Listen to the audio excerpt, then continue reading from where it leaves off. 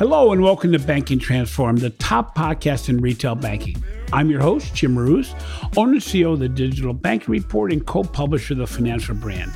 In today's competitive landscape, financial institutions must adopt a customer-centric culture focused on loyalty and lifetime value in order to thrive.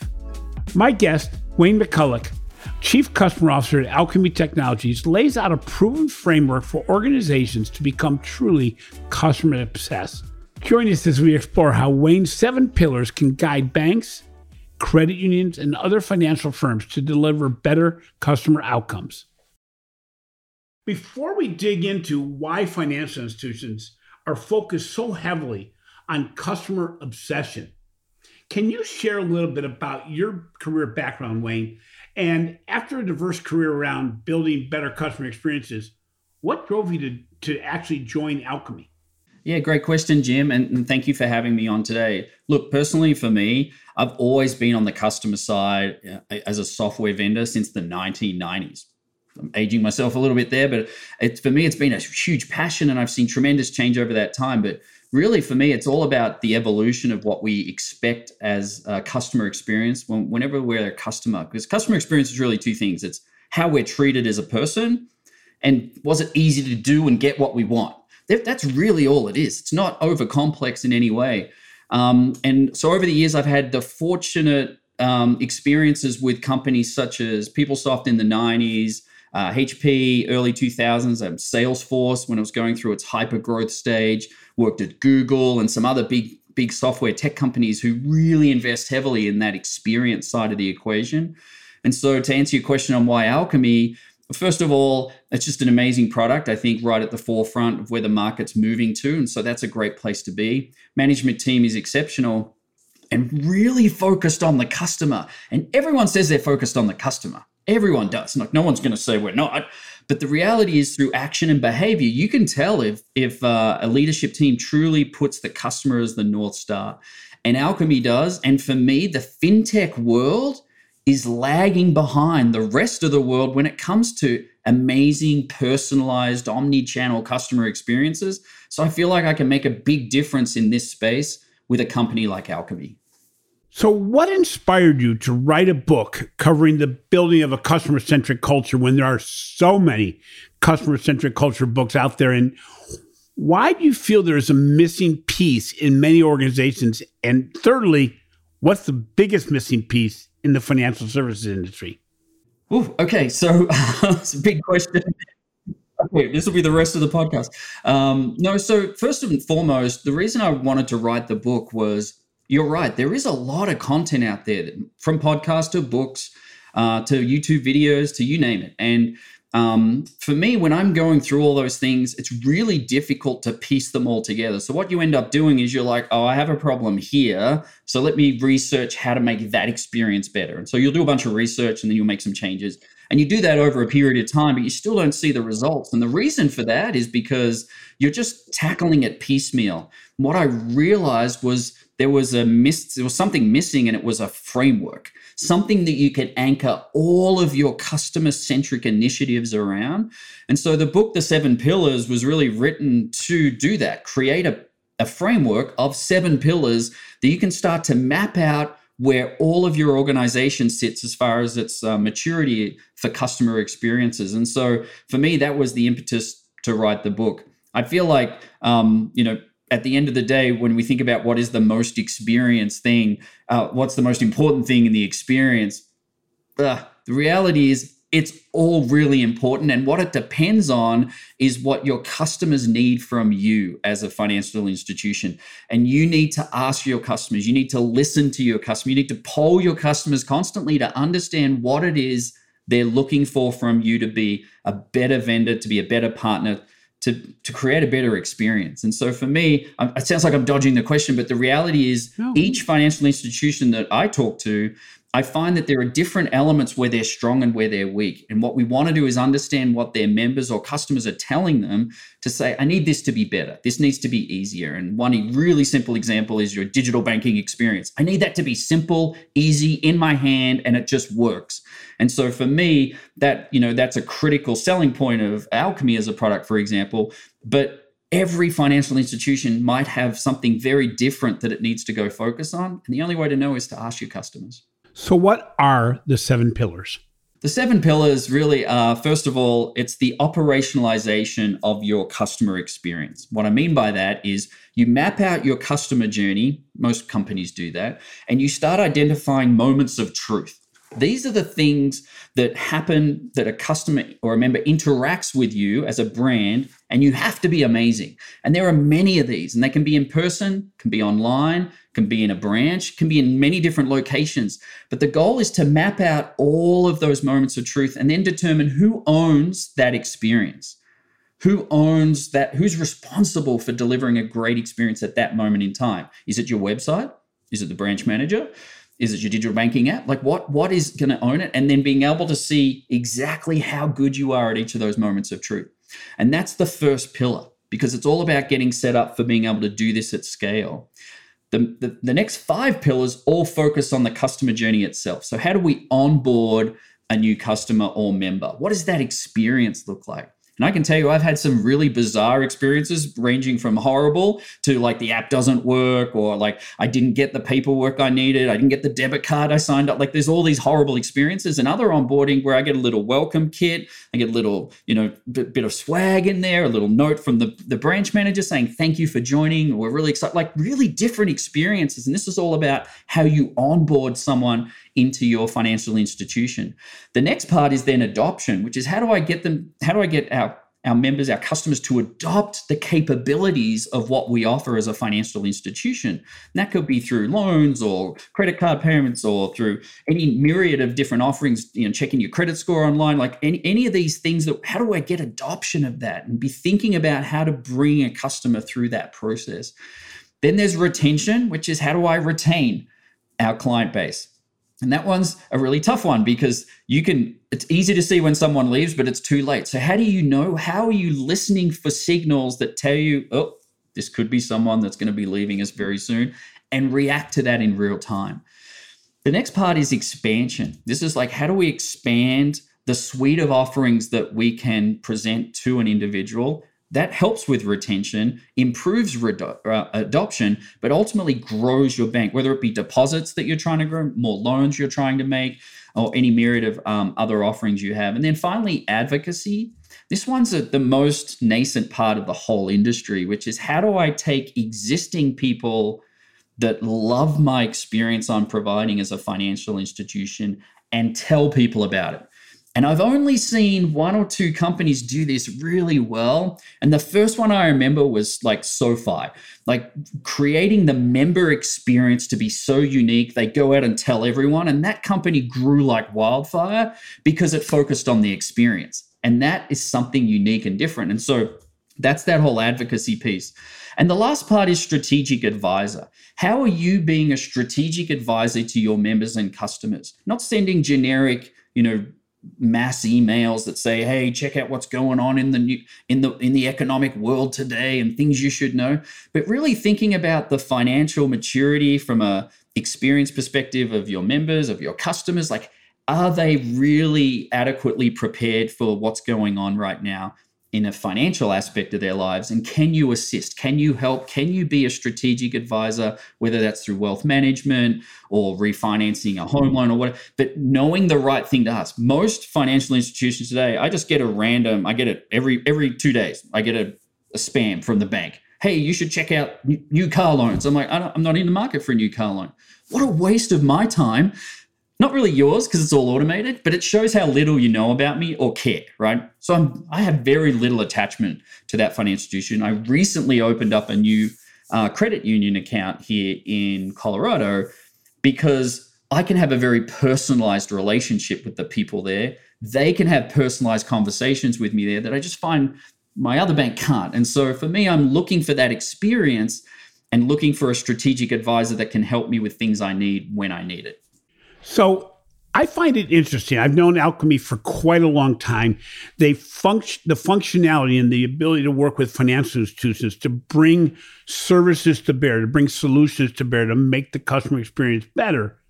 But it's interesting that they hired you. And I say that only because a lot of institutions really focus on selling the pieces, but really don't necessarily service or go that final mile in helping the financial institution actually implement the products.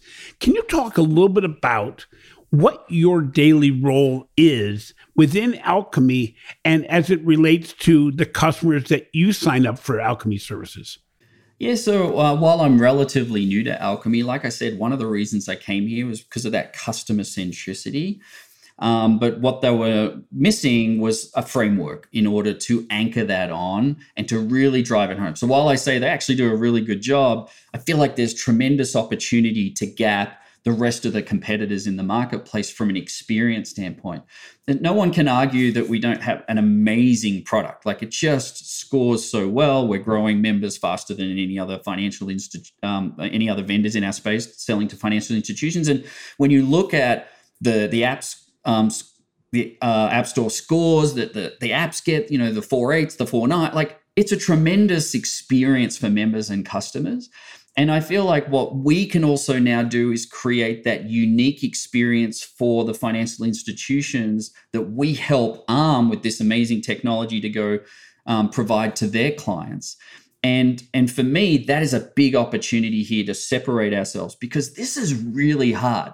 I've worked at some pretty complex companies before. Like, think of HP, where we could do a deal that would have 700 SKUs on the deal. Like, the complexity of putting that together is huge, right? Look at Google, where I had 7.1 million customers on the Workspace platform. Like, how do you manage that? How do you make sure everyone's having success? Like, there's complexity, but nothing like this.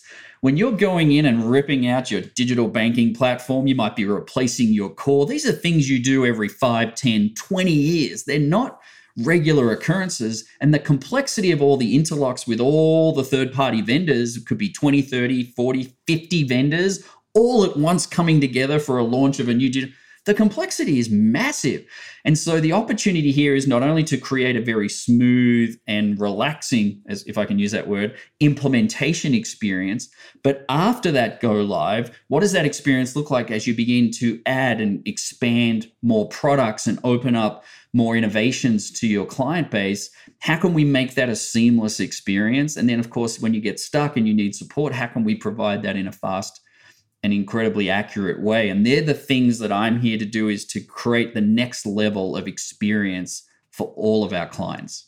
Well, it's interesting because very much in the way you wrote your book, it sounds like you're trying to bring structure to the process where all the services Alchemy offers, you can put them into product silos, you can put them into solution silos. But the reality is it's all about moving a customer along the customer journey in a satisfactory or extraordinary way.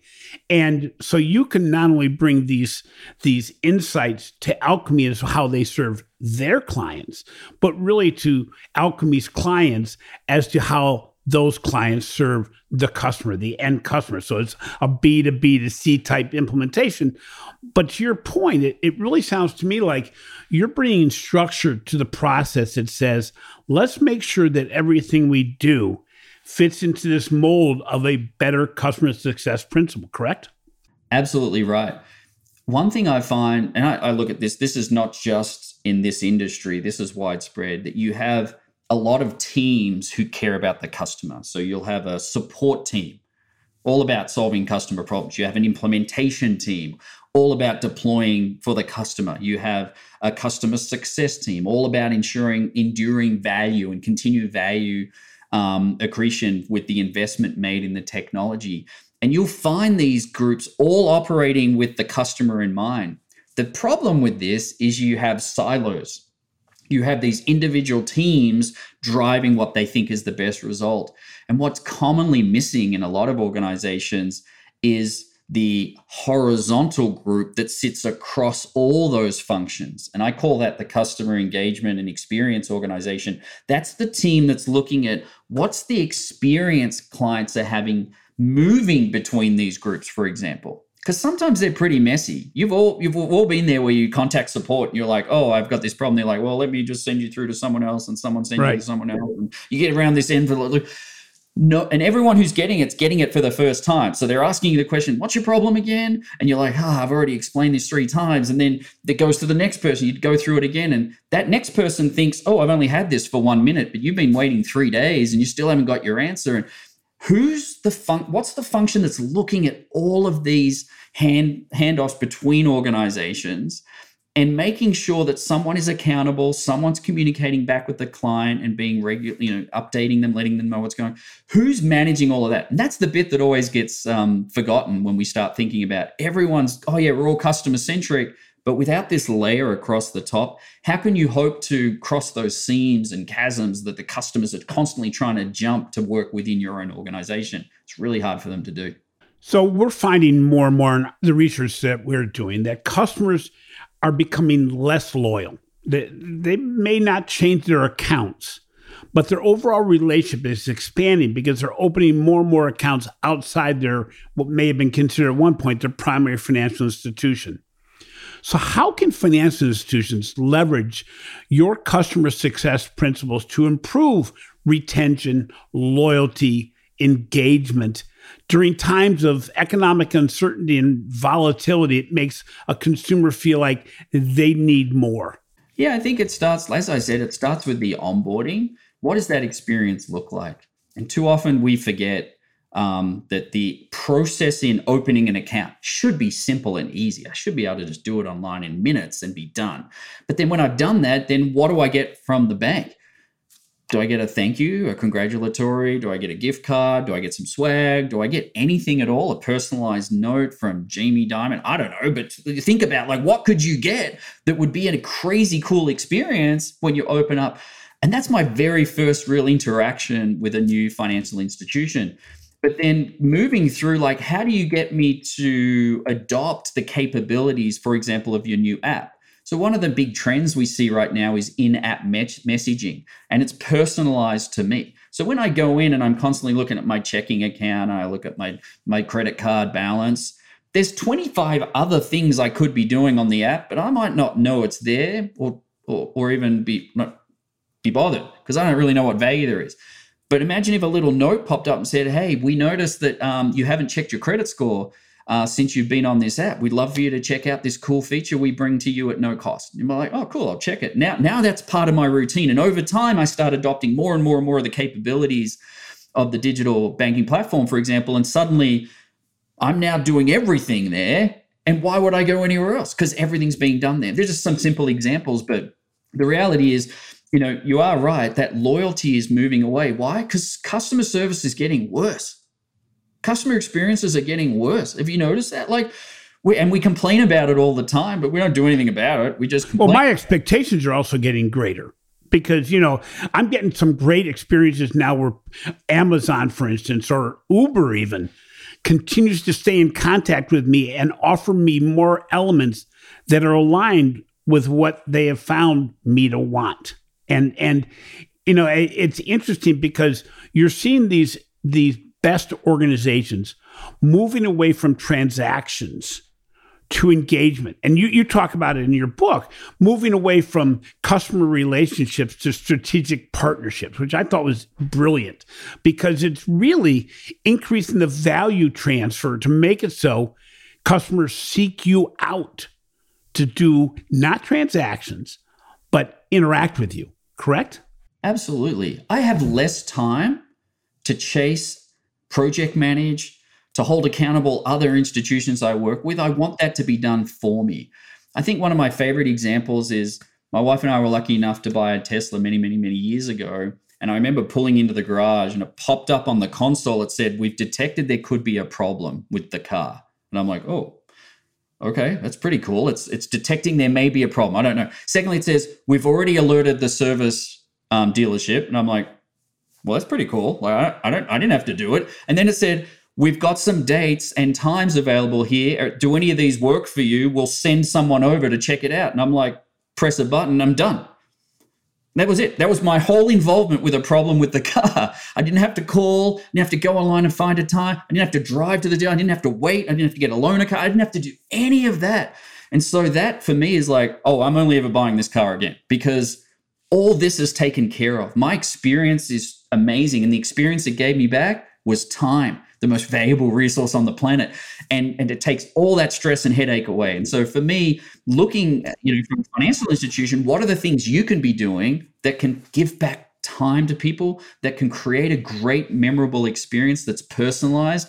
And sure, we can leverage generative AI, we can do all this cool stuff, but the only thing that matters is that experience for the individual. Are we treating them like an individual, not a mass marketed person I'm just sending a blast to on email?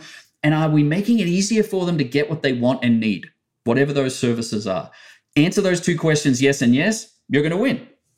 It's interesting. You talk about making it easier and giving me time back. Part of the customer success journey includes obviously measuring results. And while NPS has been a dominant metric for quite some time and still is, what drives the need for an additional metric such as a customer effort score, which you're a real proponent of?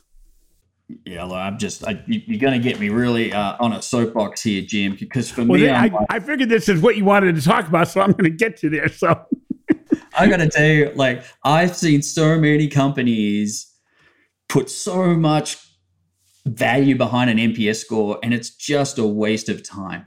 Look, to be fair, someone's just woke up recently and said, oh, look, NPS is only measuring perceived behavior at a specific point in time. It's not measuring actual behavior. And more often than not, those two numbers actually never match up.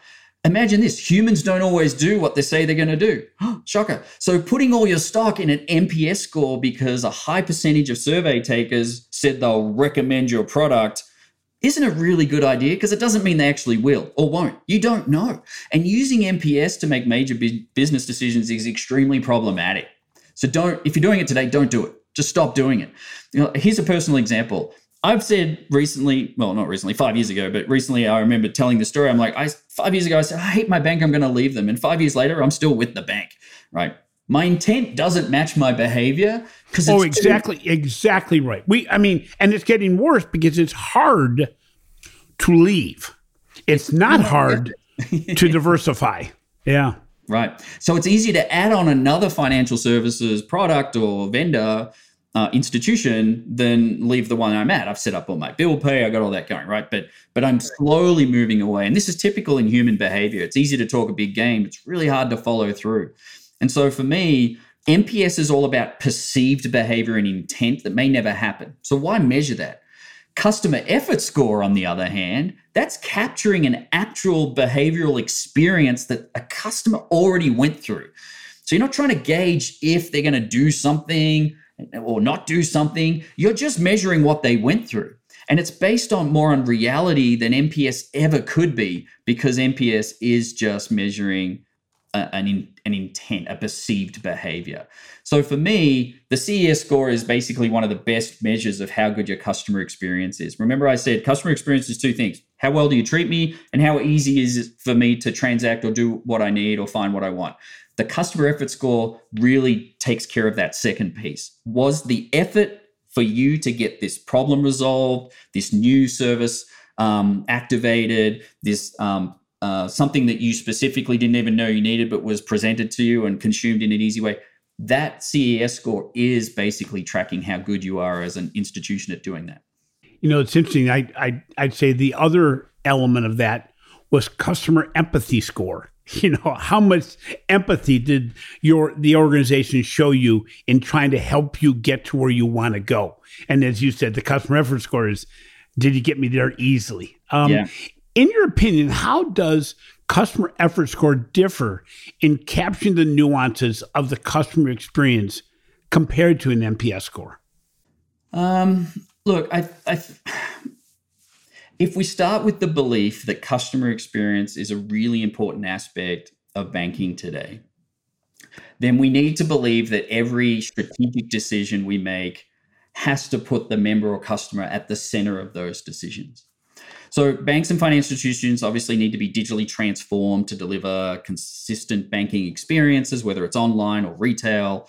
So it's really important. I remember reading recently in the digital banking report, they found that, and this is in quotes, improving the customer experience in banking should be the first goal of banking institutions and financial services providers. Why is that? Well, because CES, Customer Effort Score, can be a proxy for tracking how sophisticated we are when it comes to these seamless and personalized interactions along someone's journey. And so for me, the Customer Effort Score really is something that should be driving a lot of your decisions when it comes to strategic decisions you have to make, because it is driving the ultimate experience, which is the only real differentiator in the market. You can have different products, you can have different rates for CDs or something transient from time to time, but that's only temporary. The long game is keeping a customer for life, and you do that through making it all about them and making it easy for them to do business with you. So in banking, do you see the improvement of a customer effort score being more of a top of glass change or behind the glass change? In other words, is the back office more responsible for driving the customer effort score than simply the nice nuances of the customer user experience? I think that's a really good question, because the answer is you need both, obviously. When you're thinking about what is more important, I don't think that's a valid question to ask, because I don't think either is more important, but they need to be integrated. And so when you think about the technology we have today and the amazing things we can do, even in the last 12 months, that you can see amazing experiences we can now provide, insights, data, information, knowledge, all those things. You couple that with an omni-channel experience driven by a technology solution. At the end of the day, I always talk about you've got to add HI, human intelligence, to AI as an example, artificial intelligence. Combining them both gives you the best of both worlds. Depending on think of the generation spans, people like the baby boomers and the Gen Xers, we still love to be on the phone. We really do. We don't, not necessarily all the time, and not necessarily calling our friends. We've integrated chat and WhatsApp and other stuff into our lives, but ultimately we're still comfortable talking to someone on the phone. But talk about sort of a Gen Z, for example, they don't ever want to be on the phone. They don't understand why we're on the phone. What is the phone even for? I've got all these other ways of connecting and communicating, whether it's through social and through my phone, through instant messaging, whatever it is. There's just a plethora of other ways. And so you have to build technology stack that accommodates all of these generations of people that want to use and leverage the services that you provide. And so for me, you've got to have that technology infrastructure. You've got to modernize, because if you don't, you get left behind. But you got to have those people. You talked about empathy. Empathy's super critical, especially in the service industry. But the one thing that people miss, and I didn't realize this till maybe 10 years ago in my career, because I'm like, I have a highly empathetic organization, but I'm not creating great experiences. Why is that? And the reason being is, think of Zappos, right? Great example. Everyone talks about his amazing experience. And why? Because it had empathy. Yes, all its people that work there, amazing empathy for their people.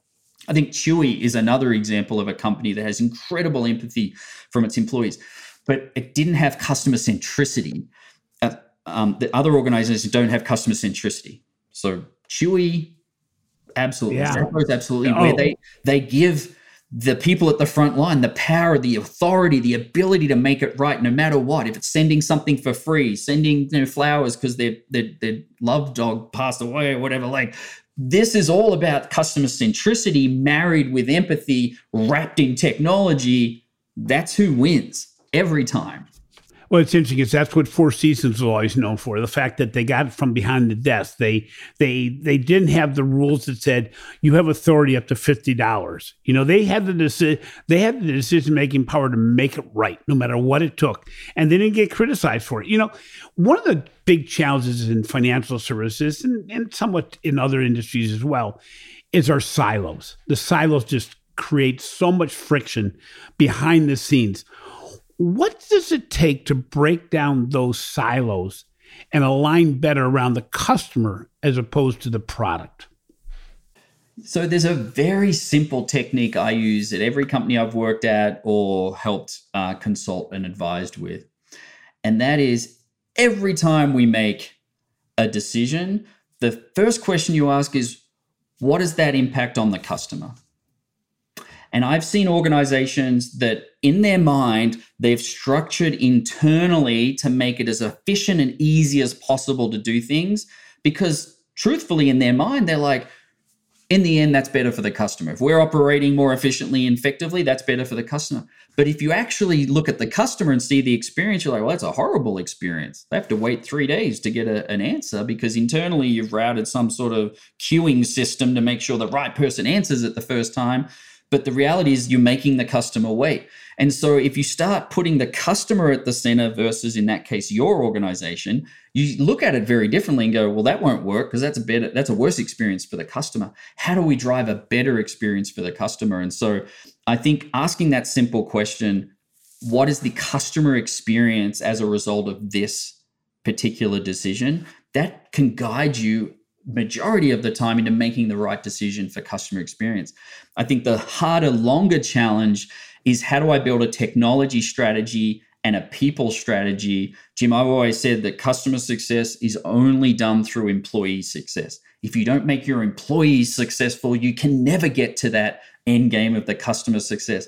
So whether that's paying people better benefits, like listening to them, enabling them, encouraging them, mentoring, coaching, all the things that an employee needs to be successful, if you're not doing those things first, all of these customer-facing initiatives will fall down at some point because they're driven by people, and you need those people to be successful at their job in order to be successful for the customer. So, Wayne, looking forward, what are some of the emerging metrics or strategies you foresee playing a more pivotal role in shaping the customer experience? Look, I think, we have some backward-looking metrics like the customer effort score, like what was the experience you just had.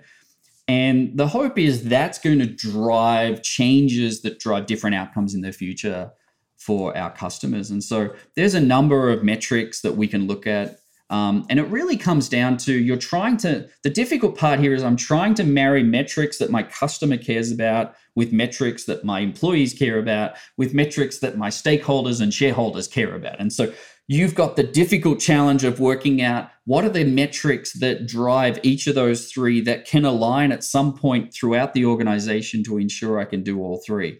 And so whether that's, profitability is really, really important. Well, I could do that two ways. I can cut costs, could fire people, close brand. I could do all that sort of stuff and make a profit.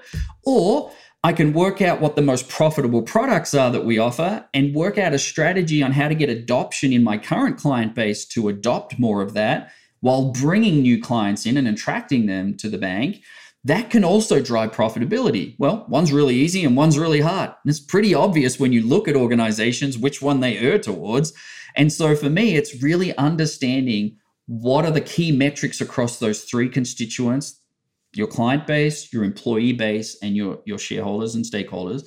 What are those metrics, and being able to map them out and then make sure that whatever processes you've got in place to go drive those outcomes are aligned. And that's what customer experience is all about. How do I align those three things together?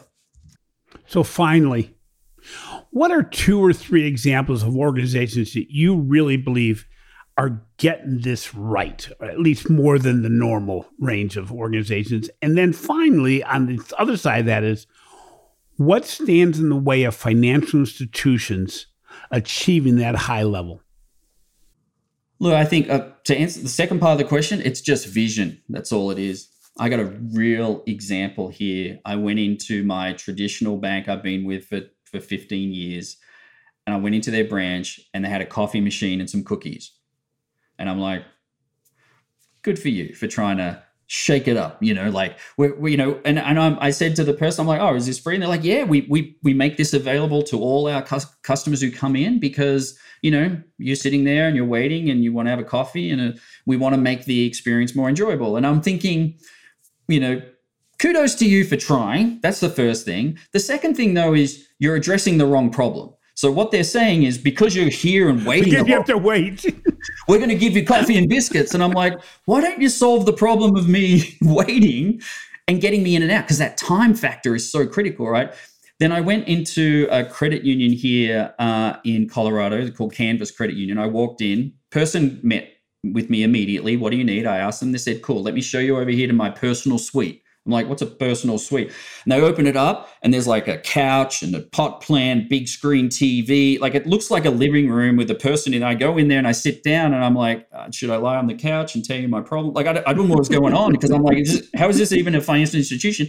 And the person starts asking me questions about what I was looking for. And he's showing his screen on the big television. So it's not like he's behind the keyboard tapping, like I think it's Meet the Fockers where the airline agent at the gate is like tapping incessantly. And you're like, I don't know what's happening. Like I'm seeing everything. Nothing was hidden. It was very transparent. I was in this great environment. It was very relaxing. Had a great conversation. Felt like I wanted to invite him to my wedding if I wasn't married already. Like just all really quickly. And then I left. And I'm just like, that is an amazing experience that I don't have at the other place that had coffee and biscuits. And so for me, I'm like, just vision. Think about the experience and what you want it to be, what the person needs it to be.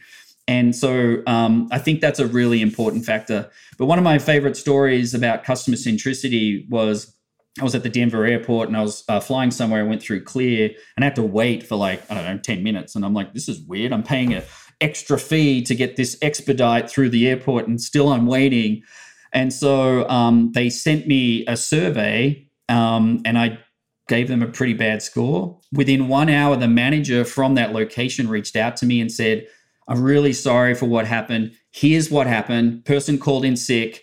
We have not planned for what happens when someone calls in sick. We have now decided to put a protocol in place to have a backup emergency person, blah, blah, blah. Just went through this whole explanation of what happened and said, if you ever wait again, here's my personal cell phone, call me. I'll jump on it, do whatever I can to help you. And I'm like, that's amazing customer service. It's personalized to me. It heard what I said and explained to me what happened. So I'm not off telling everyone how bad Clear is. I'm like, oh yeah, they probably should have done better. Let's hope they do better next time. Sounds like they've got it in hand. Like I'm not getting mad about it now. I'm just like, yeah, that happens too. People get sick at work. You can't. At least now they're aware and they've got a plan to fix it. And so for me, you do the same as a bank, as a financial institution. When someone's upset about something, care about it because that person's going to tell others and so on and so on. And so at the end of the day, I feel like, having a vision of what you want the experience to be and being able to measure where you're at any point in time and take action at that point, that's what's most critical.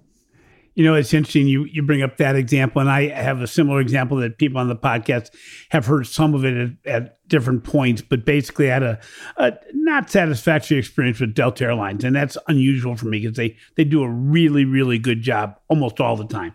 But I had a first world problem in my travels from overseas, and I realized it wasn't going well, and I reached out to different channels. I reached out to the chatbot. It was not satisfactory. I reached out online. That was not good. I elevated what I consider elevating it to social media. The response was less than expected. And then I just sent an email and hoped to hear back from them. The first thing the person did that got back to me, they called instead of emailing. And they said, we realize you've been all over all of our customer service channels. I want to apologize because we're not doing a really good job of bringing these together the way we should. We're really working on making it so you don't have to restate your problem every time. So they nailed what my issue was. Right. And then they gave me an extraordinarily positive result to my problem. They gave me a refund. And I wasn't expecting that. But the reality is what really stuck more than anything else was the way they reached out and recognized we don't have it right yet, but we're working on it. And that left a better impression. And as a result, I have told a whole lot more people about the positive experience from my negative experience and given kudos to Delta for at least continually to get things better. And I think, as customers, we know what's possible now because especially in financial institutions, we know how much information is being held. The challenge is if you never use it, it doesn't do me any good. I use the saying, the customer wants you to know me, understand me, and reward me. And that reward me doesn't mean points. It may not even be a financial remuneration. What it is reward me by knowing and doing something about it, doing that final mile. Wayne, it has been great to have you on the show. I'm going to have you back. We're going to talk more and more about the different pillars, but even more about what you're seeing in the marketplace as you work with Alchemy to visit clients, to do things both internally to Alchemy, but externally to make it so that when you're implementing new solutions from Alchemy, you're actually improving the customer experience as opposed to simply changing things. So thank you so much for being on the show. All right, Jim. Thanks for having me. I look forward to our next conversation. Cheers, mate. Thanks for listening to Banking Transformed, the winner of 3 international awards for podcast excellence. We appreciate the support we've received to make this endeavor a success. If you enjoy what we're doing, please take some time to show some love in the form of a review. This has been a production of Evergreen Podcast. A special thank you to our senior producer, Leah Haslage, audio engineer, Chris Fafalius, and video producer, Will Pritz. If you've not already done so, remember to subscribe to Banking Transformed on both your favorite podcast app and on YouTube for more thought-provoking discussions on the intersection of finance, technology, and leadership. And as our guest today says, customer adoption is achieving operational dependence while simultaneously achieving business value by using the right features and functionality for the solution.